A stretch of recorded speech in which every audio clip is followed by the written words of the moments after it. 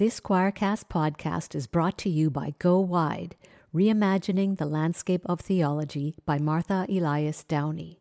This book invites readers to expand their theological, spiritual, and relational horizons by sidestepping the notions of hierarchy and verticality.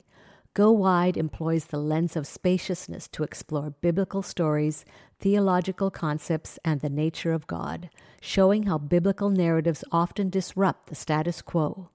If you are looking for an accessible, inclusive, fresh take on an ancient course of study, pick up Go Wide, Reimagining the Landscape of Theology, now available on Amazon.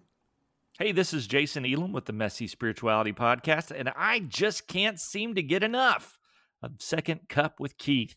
It's theological caffeine for my brain. Hello, everyone, and welcome back to Second Cup with Keith. I'm your host, Keith Stiles, and I am here with my very good friend, Heather Hamilton. Heather is the author of a wonderful book called Returning to Eden. If you haven't read that, you need to go get that right now and read it.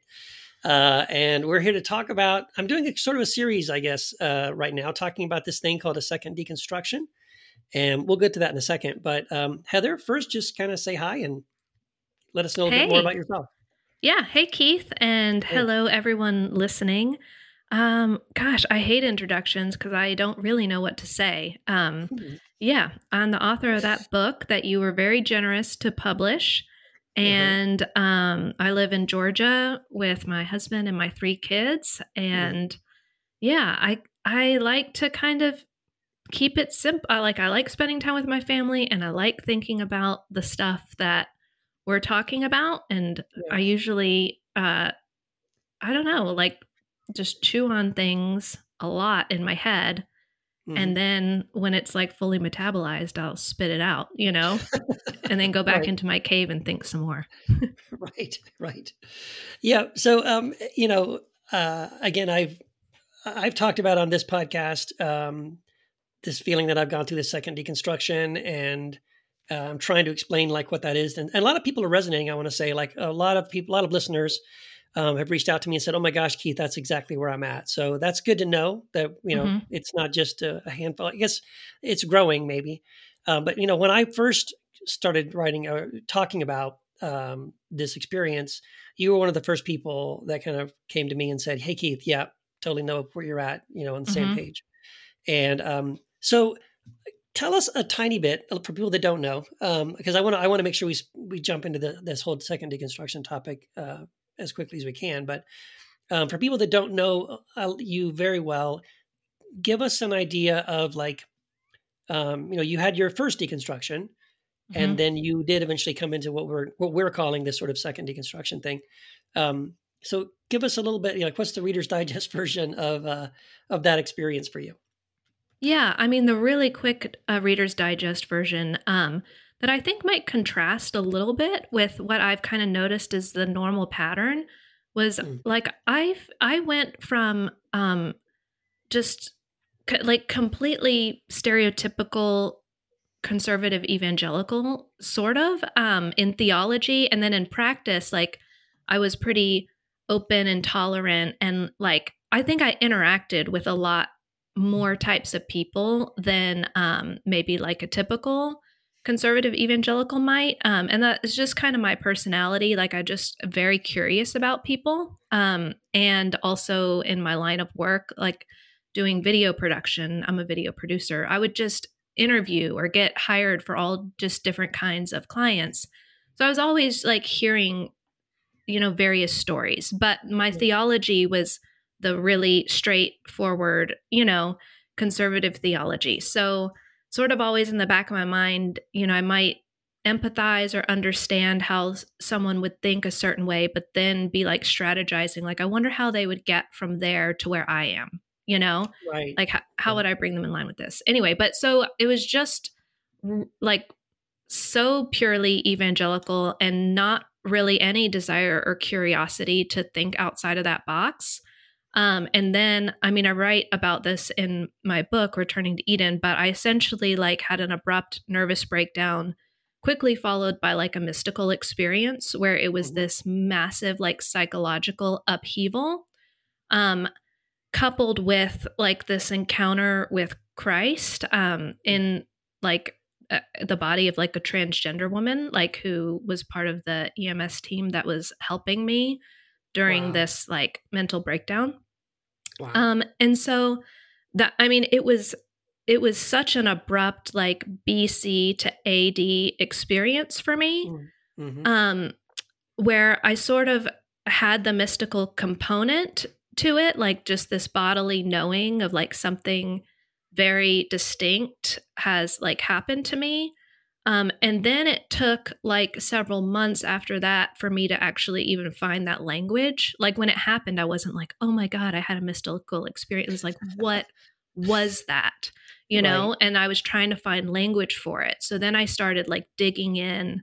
And I was finding like parallels to what I had experienced in like the stories of some saints or, you know, like Catholic theologians like Richard Rohr or something. You know, I read like the Universal Christ and I was like, oh my God, like this is theological language for what I experienced, you know? But so I guess the part that has felt interesting to me, like listening to people like yourself and a lot of people whose like theology kind of evolves first. And then you get to this, maybe what we're calling like the second deconstruction phase, where even that more progressive theology doesn't fit as much anymore. And you kind of just get to like nothing, you know? and which I mean, we can talk about that later, but all of it was like really condensed for me. So like coming out of the mystical experience, I think that I got into a more progressive Christian theology and was trying to make that fit. I guess the part for me that I had like an awareness of and that I sort of had to maintain like this tension in my mind about is like a lot of people that I was interacting in that circle, a lot of them didn't understand like this mystical experience that I was talking about, that didn't feel like included in the consciousness of like the mainstream progressive Christianity. I think it's there. I just wasn't like hearing a lot about it. And then also how it really felt sort of like an us versus them kind of thing. Like a lot of people coming out of evangelicalism were like, you know, oh my God, like I'm on this other team now. And like, we just have to convince everybody on team A, you know, if we can just convince them, then they'll come over to our side. And if we can't convince them, then like, you know, they're like depraved idiots or something like that. You know what I mean? Well, it's still that evangelical mindset, isn't it? Right. Yeah. And the evangelical mindset, right? It's we have the right theology. We're right about everything. It's those other people, progressives, atheists, you know, whatever, New Age people, Hindus, all those people. Like we've got to get them on our team. Then you go through the first deconstruction process, and you change some of that theology, but you're still in the mindset of, okay, we still got to get these people over back on our side. And I think recognizing that, wait, this is the same thing. We just changed some of the labels around. Yes. That's a huge step. Yeah. Well, and I think I went into like those progressive Christian circles, like thinking that maybe folks in those places could see this whole thing as like the process of like human psychological and spiritual development, where it was like, well, of course they can't see it that way because, you know, like you could, I'm like, I couldn't 5 months ago, you know, and I had to like go to hell and come back and like, you know, have a nervous breakdown. And like, nobody wants to sign up for that.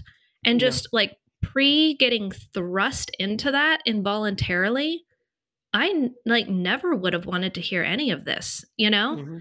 So anyway, I think it kind of just felt very obvious to me why people didn't want to go there and what it would take for them to go there. So anyways, I really tried to sort of make that work. And there's some things in there that I think do work.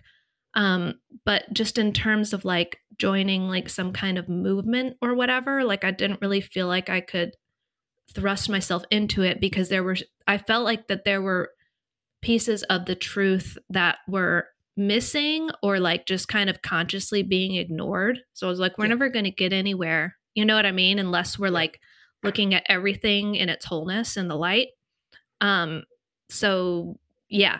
So then it kind of felt a little lonely again because I was like, Yeah. well, like I'm like with you like 80%, but there's still this really like precious, intimate part of me that I feel like I can't really share or bring forth except for usually in like more one-on-one conversations, you know?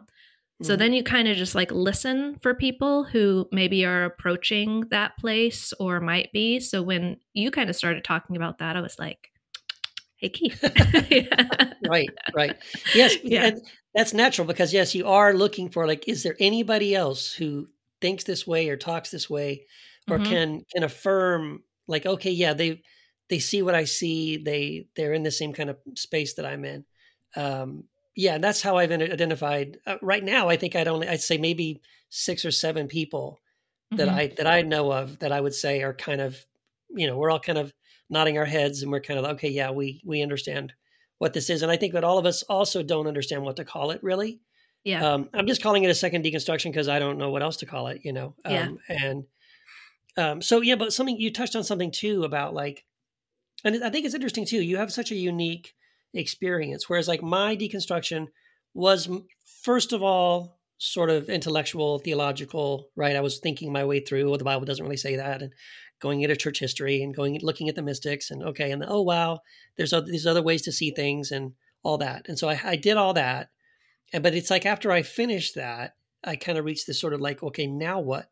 You know, Mm-hmm. um, and I think the first thing for me that I would say propelled me in this direction was um, recognizing the embracing of mystery, right? And I wrote Sola Yeah. Mysterium, and it was like, yeah, the bottom line is it's not about having the right information.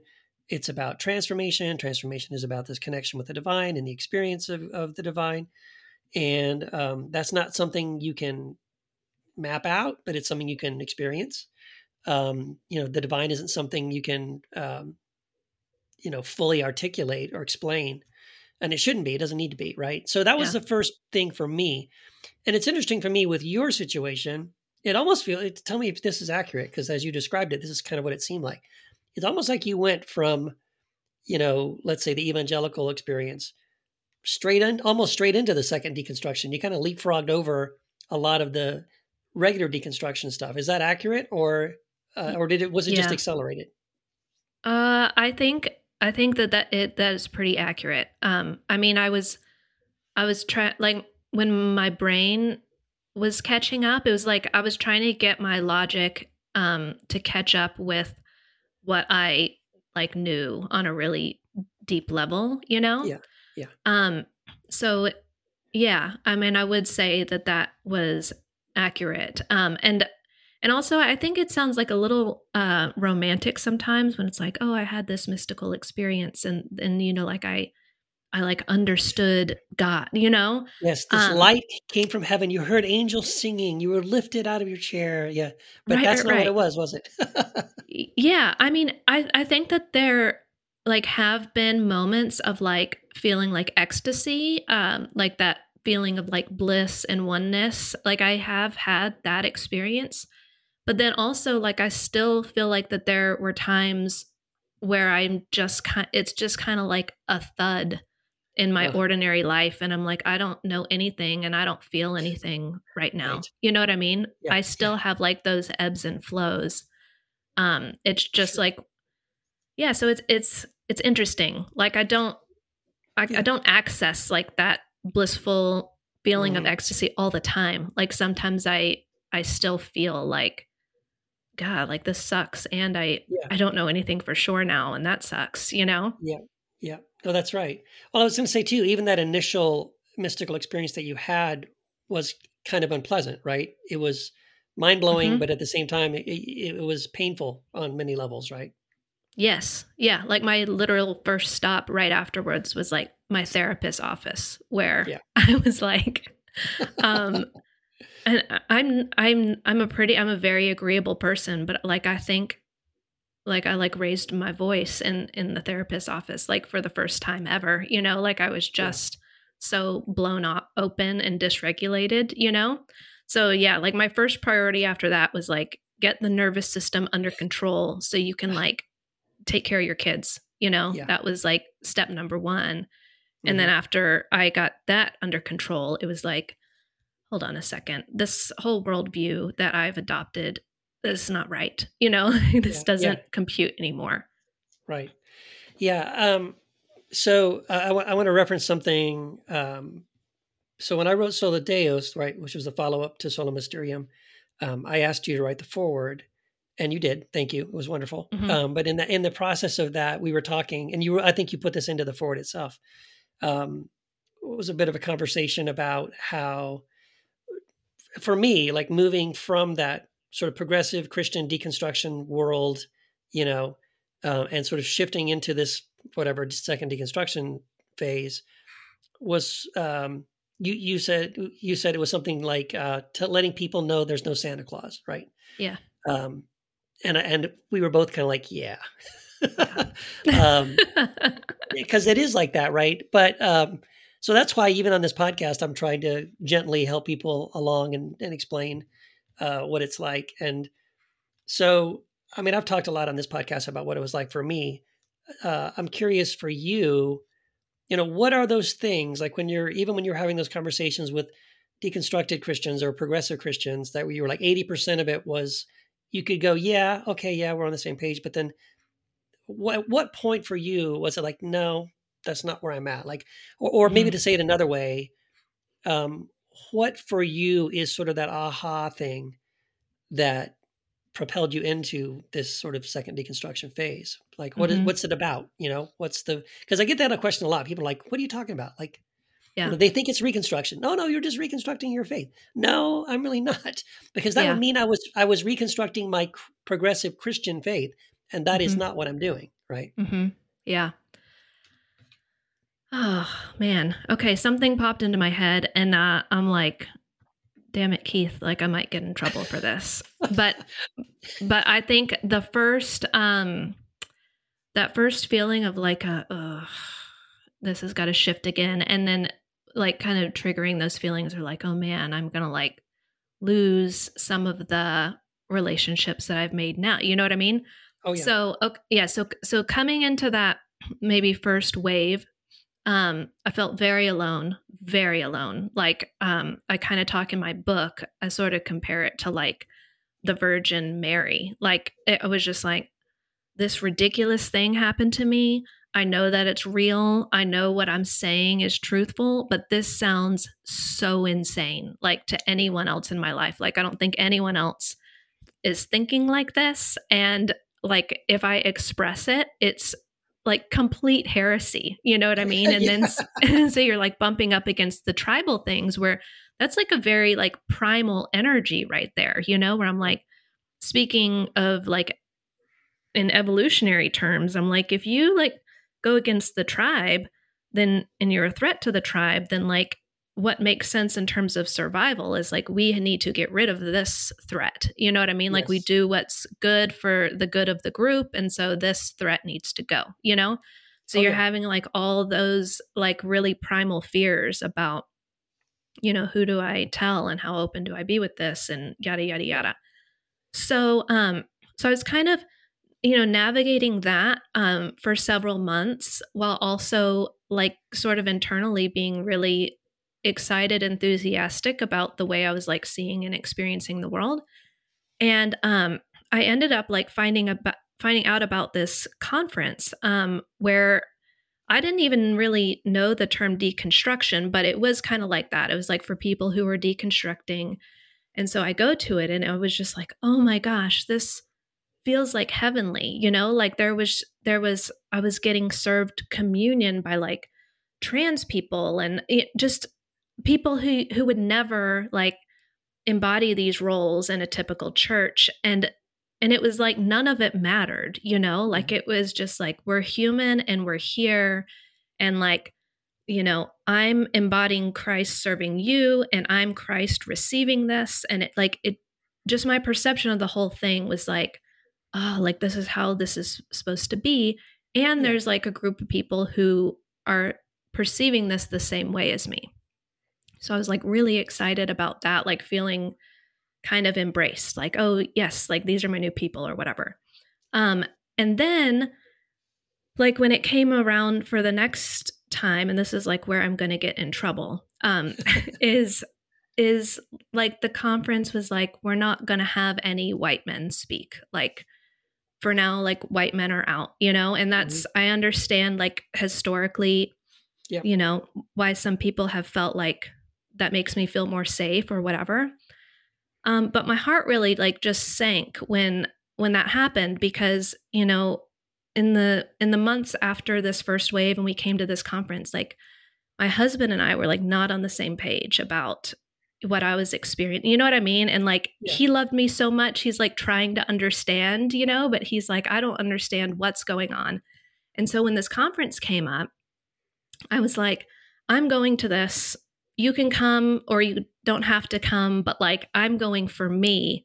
So if you don't want to go, it's fine, but I'm still going, And he was like, no, wait for me. Like, I'll come. And so the whole experience was like his sort of first time really like paying attention to a lot of these new ideas. And it was actually like Pete Enns was at the conference, and Pete was really like who got through to him, where like, and it wasn't because he was a white man, it was because they just thought the same. Like their patterns of thinking were just very like logical, like maybe a lot like you, like it's just, he kind of just follows like the rational linear thinking and, oh, it makes sense. And now I can go here kind of thing. So I felt like him listening to Pete Enns for the first time was like just such a breakthrough, and like kind of gave us not permission, but just sort of like tore down this barrier in our relationship at the time, and so like kind of the following year to kind of just be like, well,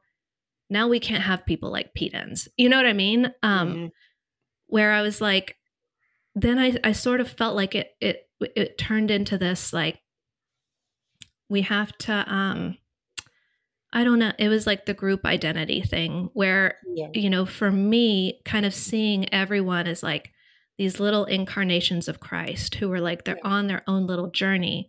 It really was like, if I just like close my eyes and I don't see or know anything about how you look or your life story or whatever, like, can I feel like your essence? Then that's kind of like how I experience people, and so that was like what my hope was for like where progressive Christianity was like moving.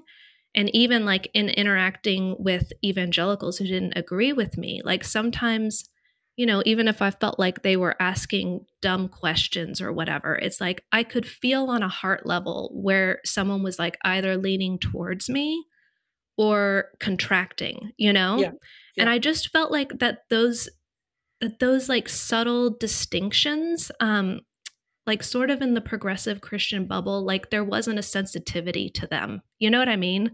Right. Or it's like, oh, if this person is a conservative evangelical Trump supporter or whatever, they're in this camp. You know what I mean? We make all these assumptions about them and there's judgment. Whereas like, if I would be like talking one-on-one with someone like this, I could feel if they were like leaning towards me or not. Sure.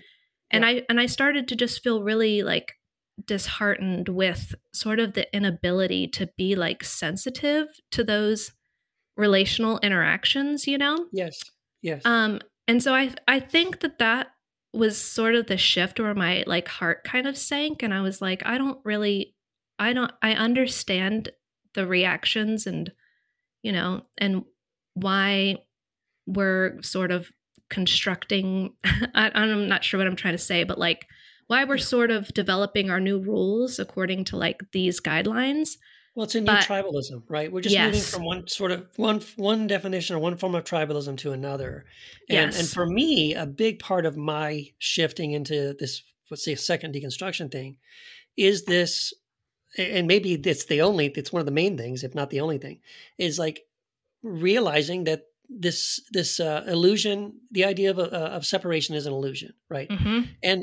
And yes, it begins with there's no separation between us and God, okay, but then there's no separation between us and one another. Yeah. And then now, what does that mean? So then that means you have to recognize that all forms of tribalism and separation and division, they're artificial, right? Yeah. And as long as and it's a choice, we just decide, oh, like you were saying, you're a Trumper, or you're evangelical, or you're progressive or whatever. Like, oh, then now I've labeled you and you go in that box, and that means you can't be in this box, and we can't. Yeah. It's oil and water, and we can't mix.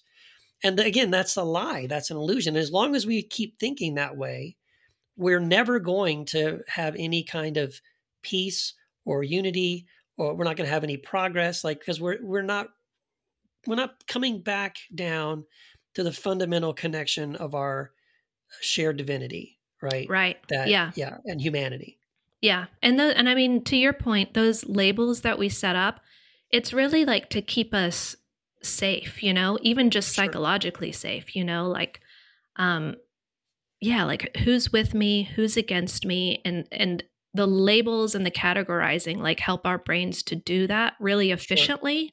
Yeah. But it's again, like it's rooted in fear, whereas if I'm not drawing all these categorical lines, then somehow I'm going to be like exposed and vulnerable and not safe, And Right. on one level, like sometimes that's true, like it's not like I don't have any boundaries or whatever, but it's kind of recognizing like where there's just like this hypervigilance going on where we're doing this unnecessarily, and we're actually like creating the conditions that make it all more scary, Yes. That's a great point. Yes. Yeah. Because as soon as I approach someone, like, I mean, if someone's approaching you and you can just tell like that there's sort of like a defensive or aggressive energy like coming your way, like immediately I'm going to tense up and be like, what's wrong with this person? You know what I mean? Right. So I'm going to be on the defense, and then the interaction from the get-go is going to be like this,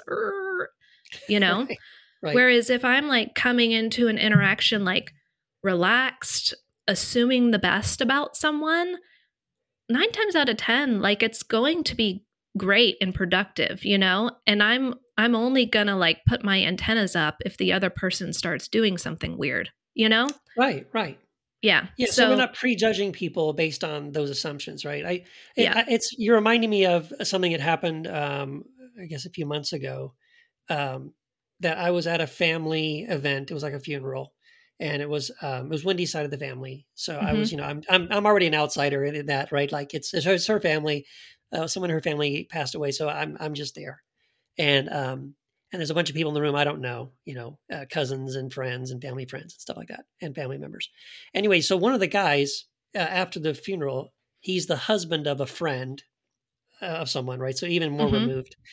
But he's walking around at the, in this little Airbnb they had rented, and we're all getting some, after the funeral service, we go back to this little cabin, and we have food, and people are getting their plates and stuff. And this guy comes in, and he's wearing a big red "Make America Great Again" hat, and he's talking really loud about political stuff and getting people, like yeah, that's right. And so I'm just like, yeah, I'm not going to hang out with that guy. So I just went outside and took a walk. I'm just like, yeah, I can't be in the room with that guy. But here's what the funny thing though. So I that was my initial like, yeah, that guy. Oh man, I'm going to avoid him. But later that same night, people were still hanging around and stuff and talking. And I end up in a conversation with that same guy. And we end up connecting in surprising ways. I was even, as it was happening, I'm like, is this happening? But because like, I can't believe that we're actually agreeing on certain things. Like, so in other words, we were able to find common ground on some things that we could all talk. And what's funny is that when I was connecting with this person and we were having this conversation, it was real. I mean, there were like tears in his eyes. I guess there was emotion in his voice when he was talking about things. And I would share something about this, and he would be like, yes, oh man, like he was really resonating. And I thought, well, see, there it is. Like, it's possible. We really can do this. But it takes some energy, right? It takes some time and some intention. Yeah. But we can find it if we're willing to do that. Yeah. Well, that's exactly it, Keith, because even as you're describing that, like, I'm like, oh, there was like a heart string that was connected between you and him, which is deeper than the logical stuff or whatever, like patterns or worldview that you think you subscribe to or whatever. At the end of the day, like, like that guy is going to be like, yeah, but I had this heart connection with Keith. You know what I That's right. mean? Yeah. And that's the part where I feel like we're really missing it, where like Mhm. maybe you didn't convert him to like any of the ways that No. you see things, Right. but like what was deeper and more true was accomplished. And I'm like, that's how we're going to move forward in peace, Yes. Yes.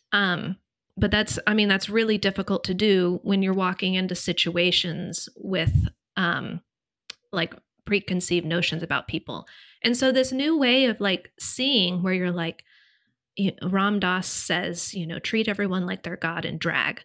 And Yeah. that's this conviction that like at the very deepest part of everyone, like is God, and that's the truest thing about all of us. And it's the Mhm. same thing, So Yeah. when you learn to see that and you're speaking to that place in somebody, like that is to be seen like that by someone else is going to hit someone at the deepest part of them. That's like what awakens people. Yes. And so like even in progressive Christianity, I do think that there is some theology that would speak to that way of seeing people, but Yeah. I don't see that that perspective illuminated. Like I think I get pushback on that perspective, Right. Right. Um Yeah. Exactly. Like I can. It's interesting, right? So because I've was raised evangelical and because I spent a long time in progressive Christianity and deconstruction circles, I know those languages, right? I've mhm, been members of those tribes, right? And so um, it's helpful. I can use that language if I'm speaking to someone in one of those tribes. I can use their language to point them to what you and I are talking about mhm, because it is there. You know what I mean? Like yep, there are like I can quote some Bible verses if that's what yep, matters to you, if that's what you need. Like, well, that's anti-biblical or that's heretical. Like, well, hold on. There's a couple of things here. If you read mhm, this, think about that. What does that mean? mhm, Um, so I can do that, and that's helpful. But I don't know that that is really how you get to this point. mhm, You know what I mean? I mean, maybe you could, um, but I think it would like those things can help you support yeah, maybe the transition from mhm, from those ways of thinking into what you and I are talking about.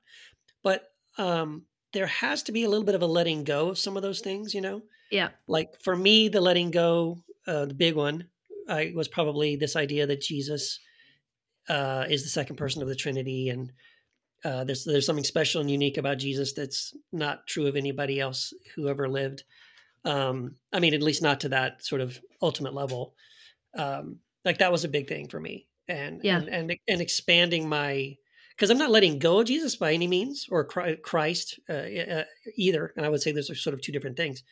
But but I'm just expanding and widening my scope and saying, yes, Jesus, yes, the Christ, yes, all these concepts. Yes, I can find some things in Paul and other things, but I'm I'm looking wider and seeing like people like Ram Dass or Alan Watts or Brene Brown mhm, or Black Elk or Rumi or there's so much more wisdom and mhm, insight out there, and even going into like quantum science and things like this where like it's affirming all of these same kind of core ideas.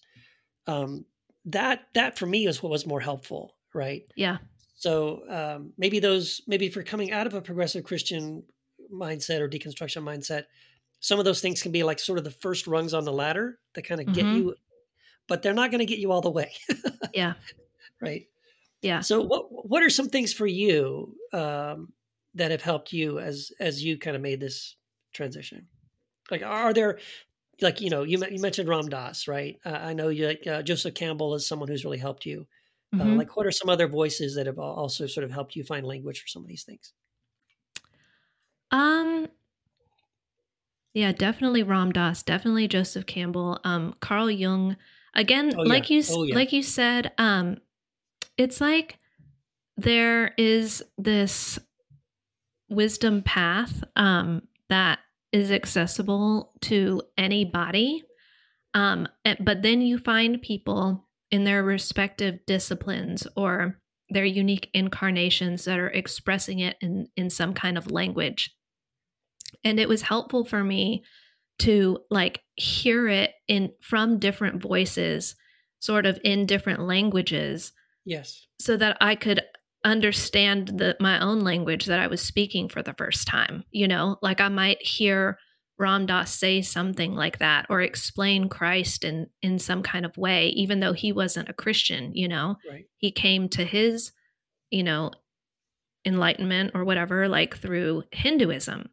But then, what I loved about him, and something that he's really helped me with, in the past couple years was, again, I guess, going back to that story that I was telling you about the conference or whatever, where for a minute, and I do think that this is a big thing in progressive Christianity, where, sort of church and these spaces we create, where I think that we're kind of trying to make them like therapy spaces where it's like, this has to be a perfectly safe space where I don't feel triggered by anything. Yes. And what I heard from teachers like Ram Dass and others, where he would actually be like, I want to be in those situations where I'm triggered. Like he would say, if you think you're enlightened, go spend a week with your family. And that's basically gonna, what word am I looking for? It's going to bring up all the stuff that's kind of settled that you're not aware is like the dirt that's, kind of made itself concrete down in your heart. So it's going to, make it come up and then you look at it and, so in the situation with the car, it's like, well, why would I feel triggered when I see this person in this body speaking? They're delivering the same message as this other person, but for some reason I cannot listen to, someone who looks like this or someone that I think, might vote for this person. I can't let that in. I feel very triggered. So then it was like this church spaces and all these spaces became like, being triggered is not acceptable. I got to get that out. And like, for me, it was like, I don't want to be triggered anymore. Like, I want to be able to make my way through the world and interact with anybody without feeling triggered. I mean, it's just, my triggers are telling me something about myself, like some wound that I haven't attended to, or that's right. Carl Jung talks about like the importance of going into shadow work, because there are these things that you would prefer to push them away and push them down, but they need to be dealt with and addressed. Yeah. And it's funny because like what you just said there, right? You're addressing the fact that in some progressive circles, right? And it happens in lots of circles, but this idea that what you share is the feeling, I don't want to be triggered, right? Yeah. But it's how you approach it. I don't want to be triggered. Therefore, I want to create this artificial safe space where no one can ever say or do anything that bothers me. There you go. Now I'm not triggered. Yeah. Or you could say, I don't, like you're saying, you want to reach a place where you say, I don't want to be triggered anymore. Therefore, I choose not to be. Right? Yeah. Yeah. Well, and you kind of, you understand by examining your own self and your lens that you're viewing the world and the story that you're telling yourself. A quick example of this is, my son, who's 8, several months ago, was like running down the hall and ran into his room and like banged his toe against the door, like stubbed his toe in the door. And like his first reaction, he was just like, this door hates me. And I was like, it was so interesting to me to hear, like, in that primal reaction to pain, that he was convinced that door was out to get him. That door was waiting for him, and as soon as he came, it jumped in there and grabbed his toe. Yeah, I was talking to another friend who's an adult that I was working with a few weeks ago, and I kind of told him the story, and he was like, I feel that same way about inanimate objects. Like, I stubbed my toe on the bed, and I was just like, I hate this bed. Like, this bed has some vendetta against me, Right. But anyways, it's funny, but I'm like, oh, I do the same thing. You know what I mean? In different ways. I don't feel that way most of the time about like inanimate objects, but it was just an interesting, insight into like how my son might move through the world, thinking like that these objects around me or these people, who probably aren't thinking anything about me are out to Yeah. get me. You know what I mean? If I'm Right. triggered in some way or there's some kind of pain. And I do the same thing, like if someone in the room is upset, my reaction, it's not even conscious, is to be like, what did I do? And I'm Right. like, oh, there's my own like narcissism kind of showing up, where I'm That's right. assuming that everyone's reactions have something to do with me, Yes. when in reality, it's like their own little lens that they're moving through. That's right. So what I like, Ram Dass tells this story about, as I mentioned, he like found his path through Hinduism, and he was like on this meditation retreat. I think it lasted for like 3 months or something. Wow. And yeah, and it's like he would like meet with this teacher, and the teacher would give him feedback, and he was like well into this, kind of making a lot of progress in terms of like, I don't know, reaching a certain point of spiritual awareness or some of the things that we're talking about.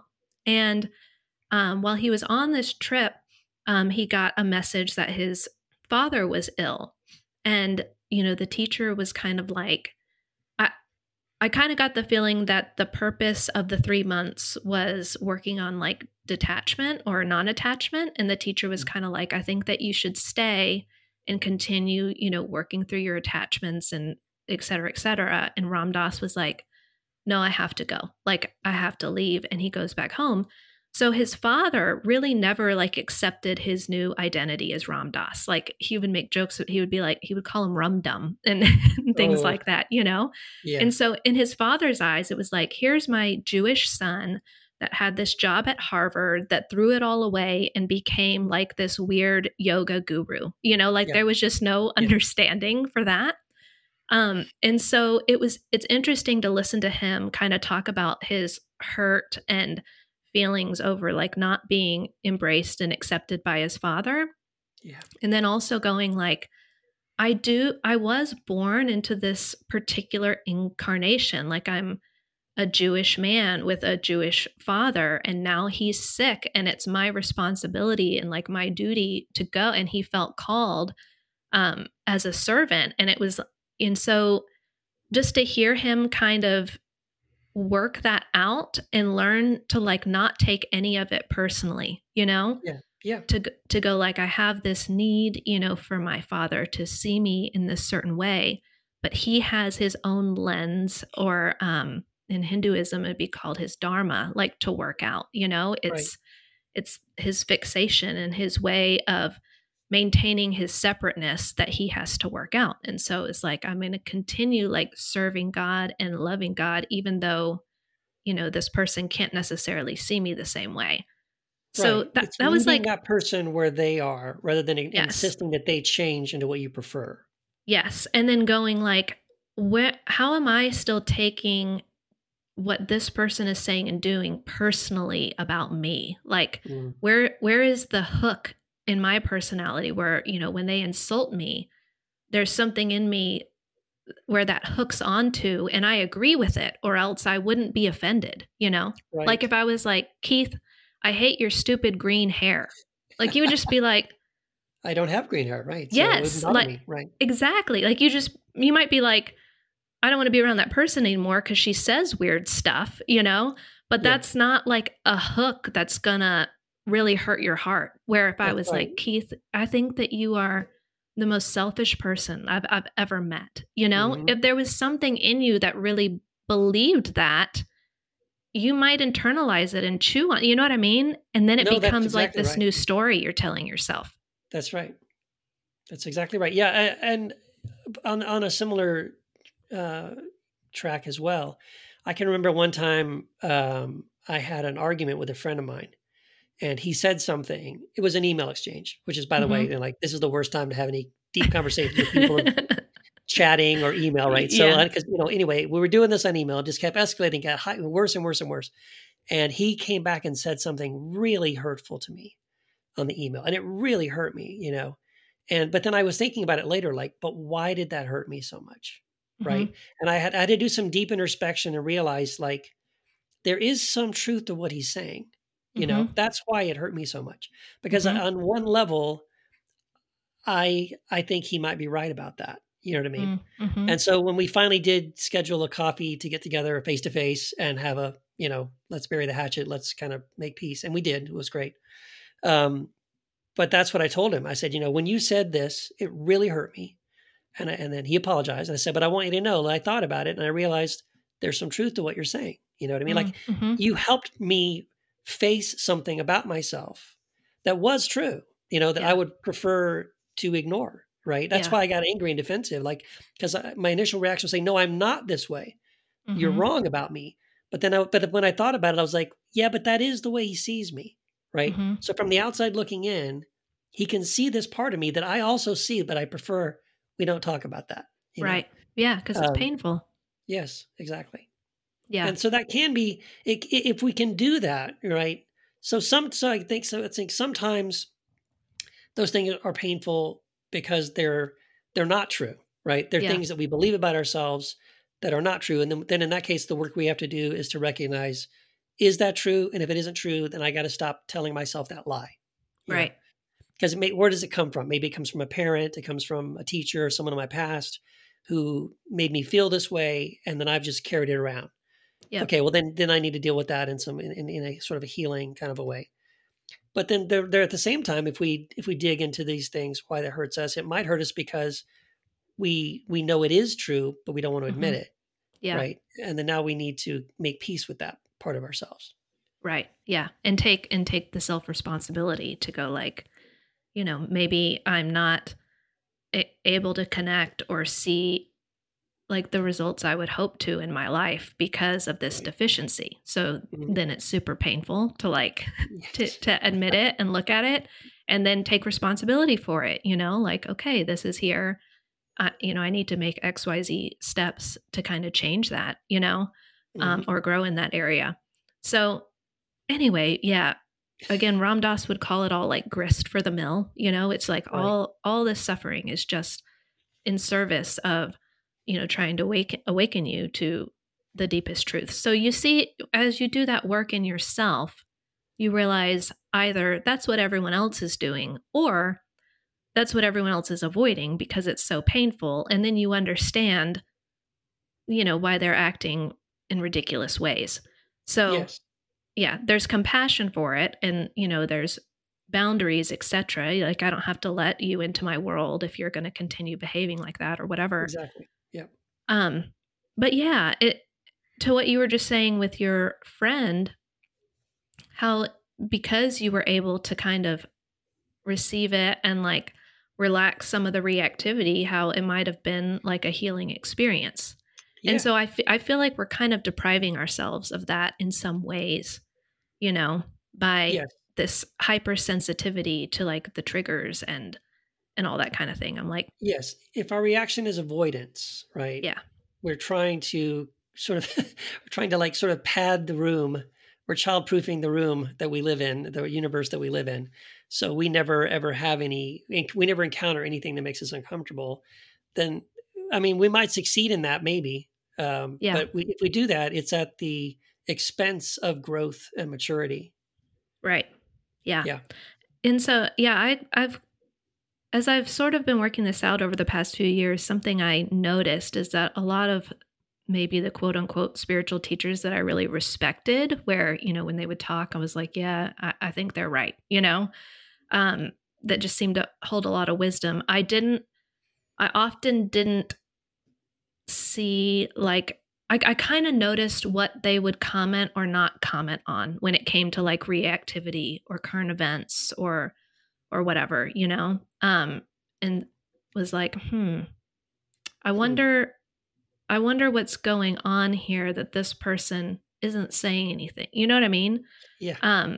And kind of noticing where it was like, instead of volleying back and forth, between sides or whatever, trying to tell people they were wrong, it was like, if I can just find some way to like express the deepest truth as I understand it, or express the way that reality is, like a foundation of love and this, encompassing, like when people like get that and understand that, it's like all the other stuff kind of just takes care of itself, you know? Oh yeah. Yeah, I totally agree. And this is a personal challenge for me right now as I'm trying to uh, going through whatever this is. A big thing for me is the big aha I had before the end of last year was this Socrates quote, right? About the secret of change is to focus your energy not on fighting the old, but on building the new. And the Yeah. recognition that, yeah, a lot of what I've been doing is fighting the old. Again, not, I understand that's good on some levels. We need that. But I'm in a place now where I'm like, no, I don't want to do that anymore. I'm really excited about what building the new looks like, and what that means for me in that context of what you just said is now when I encounter somebody and they express an opinion I don't agree with, right? Political, theological, whatever, right? Um, my my knee jerk reaction can't be here's how you're wrong or here's how I'm right. And it's hard to do. I'm really trying to develop the skill of how can I find the common ground, right? How can I humanize that person that I disagree with, right? Going back to like my story about the guy with the Trump hat, Yeah. but somehow we were able to find a common ground, and now we had a connection. And I will say it's not easy, and it's probably not easy because I'm only starting to do it. You know what I mean? I have years of practice doing the other thing, the fighting the old thing, the reactionary us and them, you're right and wrong thing. I don't have as much experience doing this other thing, which is like, okay, can I take a breath, take a step back? Can I look at this in such a way from a different perspective that I could see how the person expressing this opinion that I don't agree with, but there is something behind it that I can agree with, right? I may not agree with the way they're expressing it. I may not agree with how that common thing we share is being filtered through this other perspective they have. But I can't agree with that common thing. I can't say, and so maybe we can connect on this and then start there and then maybe talk our way through it. But it takes a lot more work and energy, and it isn't automatic. It's hard to do. Well, and what's interesting, what I was just thinking of as you were saying that was like when you were describing the MAGA Trump hat guy who was, just announcing all of his opinions. Yes. What I was thinking is like, he's probably moved through his whole life, like in that mode, and our personalities like elicit certain responses from the environment, like if someone came barging into this room right now, just like announcing their opinions, I'd be like, what the hell? You know what I mean? Like it's, it's gonna, it's gonna elicit a certain reaction from the environment. And then maybe that person feels like, nobody likes me or everyone hates me because I'm always getting these negative reactions, like they're not putting together that I'm eliciting the negativity that I'm receiving. Yeah. So they probably moved through their whole life in this same pattern, this same, I put this out there and then there's this negative reaction. It's the same thing all the time. So for that person to be doing that, and then for you to have taken the space, which it sounds like you did with the walk, like I need some space to calm my mind down. And then the next thing you know, this person's like crying to you or sharing something really precious. They're probably not used to that kind of interaction with people. And I think that's the way that people end up relaxing their defenses and changing, where it's like, oh, I can move through the world in a different way, or I can experience reality in a different way. Yes. And the way that we like facilitate that is with this non-reactivity, where we kind of let our personal personalities like relax and drop and let that, the love that's within us come up. And then that's what changes people. It's something surprising and unexpected, like Mary at the tomb, where she just thinks she's having this ordinary reaction with the gardener, like this is the typical thing. This is what always happens. And then he's like, Mary, like wake up. And that's kind of what that reminds me of is, I'm in my typical little like addictive fixation. And then somebody has developed the awareness and space for me where it's like, Keith, or MAGA hat guy. Yes. Yeah.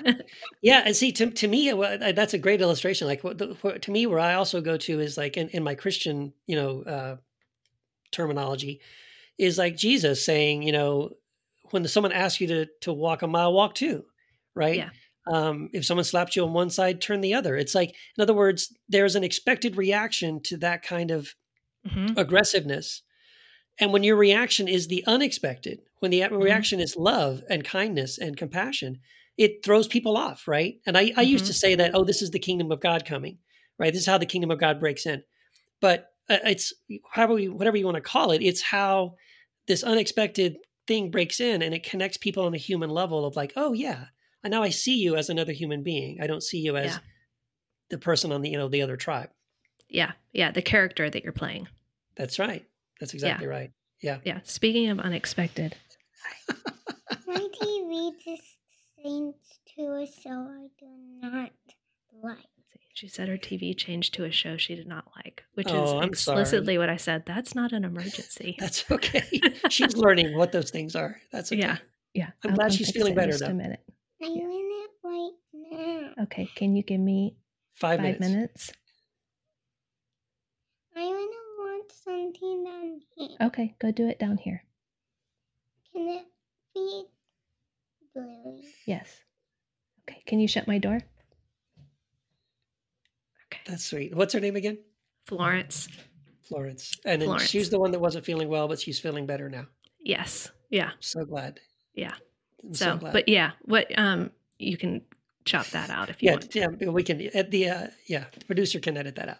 Yes. But yeah, no, exactly. It's what you just said. Is it's all a costume, which is not to devalue our incarnation. Like going back to what Ram, he was like, I spent so much time trying to drop the body, like to drop the incarnation, to be like, one with the ocean, this immersion with God. And then in the later part of his life, feeling like, oh, I need to honor my incarnation. I need to embody my costume or whatever. So it's like, sometimes I have this picture of like, sometimes in spirituality, there are these times where it's like, oh, I need to like drown in the ocean and be reminded of the vast mystery of it all and how I'm one with it all. And, this is my final destination. And then there's times where it's like, I need to be on the shore, just here. It's just the here and now, I'm feeling very Heather. I'm feeling very in my feelings or whatever. But kind of trying to maintain the balance of like just walking along the shoreline where it's like, I feel the sand on my feet. And then sometimes I feel like this big wave come and wash up, but I'm not getting swept out permanently. And I'm not totally dry, and just, in a drought all the time by my little separate self. Yeah, no, and I'm so glad you said that. See, to me, that is one of the, it's like a paradox, I think, to what we're talking about, at least what I'm experiencing, right? That's what I was wrestling with really when I was writing Sola Deus, because I was wrestling with the ideas of like pantheism, the idea that God is all things, and then panentheism, where God is in all things, but not all things. And as I started again, I approached it intellectually and theologically. I was trying to make sense of it. But I think I came to a place where I was sort of like, I think both are true. And I know that makes no sense, but I think that's the paradox, right? So I think the reality is the overlap of the Venn diagram of those two things. And what is that? Well, I mean, again, I can't explain it, but somehow both are true. That there is that, in other words, like in panentheism, God is in all things, but you retain your individuality, right? And God does have a level of individuality as well, because there's a relationship. There's a connection and a relationship and a conversation between you and God, or the consciousness, or whatever you want to call it. But in pantheism, well, no, God doesn't have any separateness, and neither do you, and it's all one big thing. And I feel like they're both true on certain levels, and I had to come to the place of being comfortable with that. What I realized was, my whole evangelical life, I was comfortable believing in the Trinity, which made no sense. I couldn't explain it. It was a paradox, and I was okay with the saying, well, it's a paradox. And now I feel like this is my new paradox. The new paradox is God is in all things, but is not all things. And at the same time, God really is all things. And so there, Yeah. we do have to have that tension between I'm still Keith and you're still Heather, and everybody there is some level of individuality and I guess an individual expression of the divine Yeah. that is not the fullness of the divine. Yep. Right. And we're both and Yep. again, I can't explain it more than that. Yeah, but it's very helpful to hold that paradox. I think it's helpful because when I'm suffering too much in my little personal experience, I need to make it a little more impersonal, the pantheism part of it, where it's like, this is, the door isn't out to get me, I'm taking this too personally, versus, sometimes I think we can be a little too impersonal about it, where we like look at suffering, you know what I mean? Where we fear like, if I let this penetrate me, it's going to undo me. You know what I mean? And so we kind of resist being in the body about that. And it's like, I need to make this a little bit more personal because this is part of the human experience that I'm shielding myself from, Yes, so it's kind of maintaining that equilibrium. And both of those ideas, I think, are practical ways of helping with that. Yeah, absolutely. Well, Heather, this has been so amazing. We could probably go another hour with no problem. But I want to thank you so much for your time and for sharing your story and your experience with us. Let listeners know how they can get in touch with you and find out more about you and your book and all that. Okay. Yeah. My website is returningtoeden.com. People can go there to check out my book, Returning to Eden. I have a newsletter called Unorthodox that I just send out once a month. And if you sign up for that, you can read the intro to my book for free. So that's returningtoeden.com. On social media, on Instagram, it's Heather Hamilton 1. And on Facebook, it's Heather Hamilton Author. Awesome. Very cool. Heather, thank you so much. Keith. It's been a great conversation. And everybody listening, please go out. If you don't have her book, go pick that up and read it. It will amaze you. It will inspire you. And it's a great book. So check it out. I want to thank everybody for listening to this episode of Second Cup with Keith, and reminding you also, if you like the podcast, you will love the book, Second Cup with Keith. Yes, there's a book. Go check that out on Amazon as well. And thank you for rating and reviewing and sharing. And we'll see you next time on Second Cup with Keith. Thanks so much.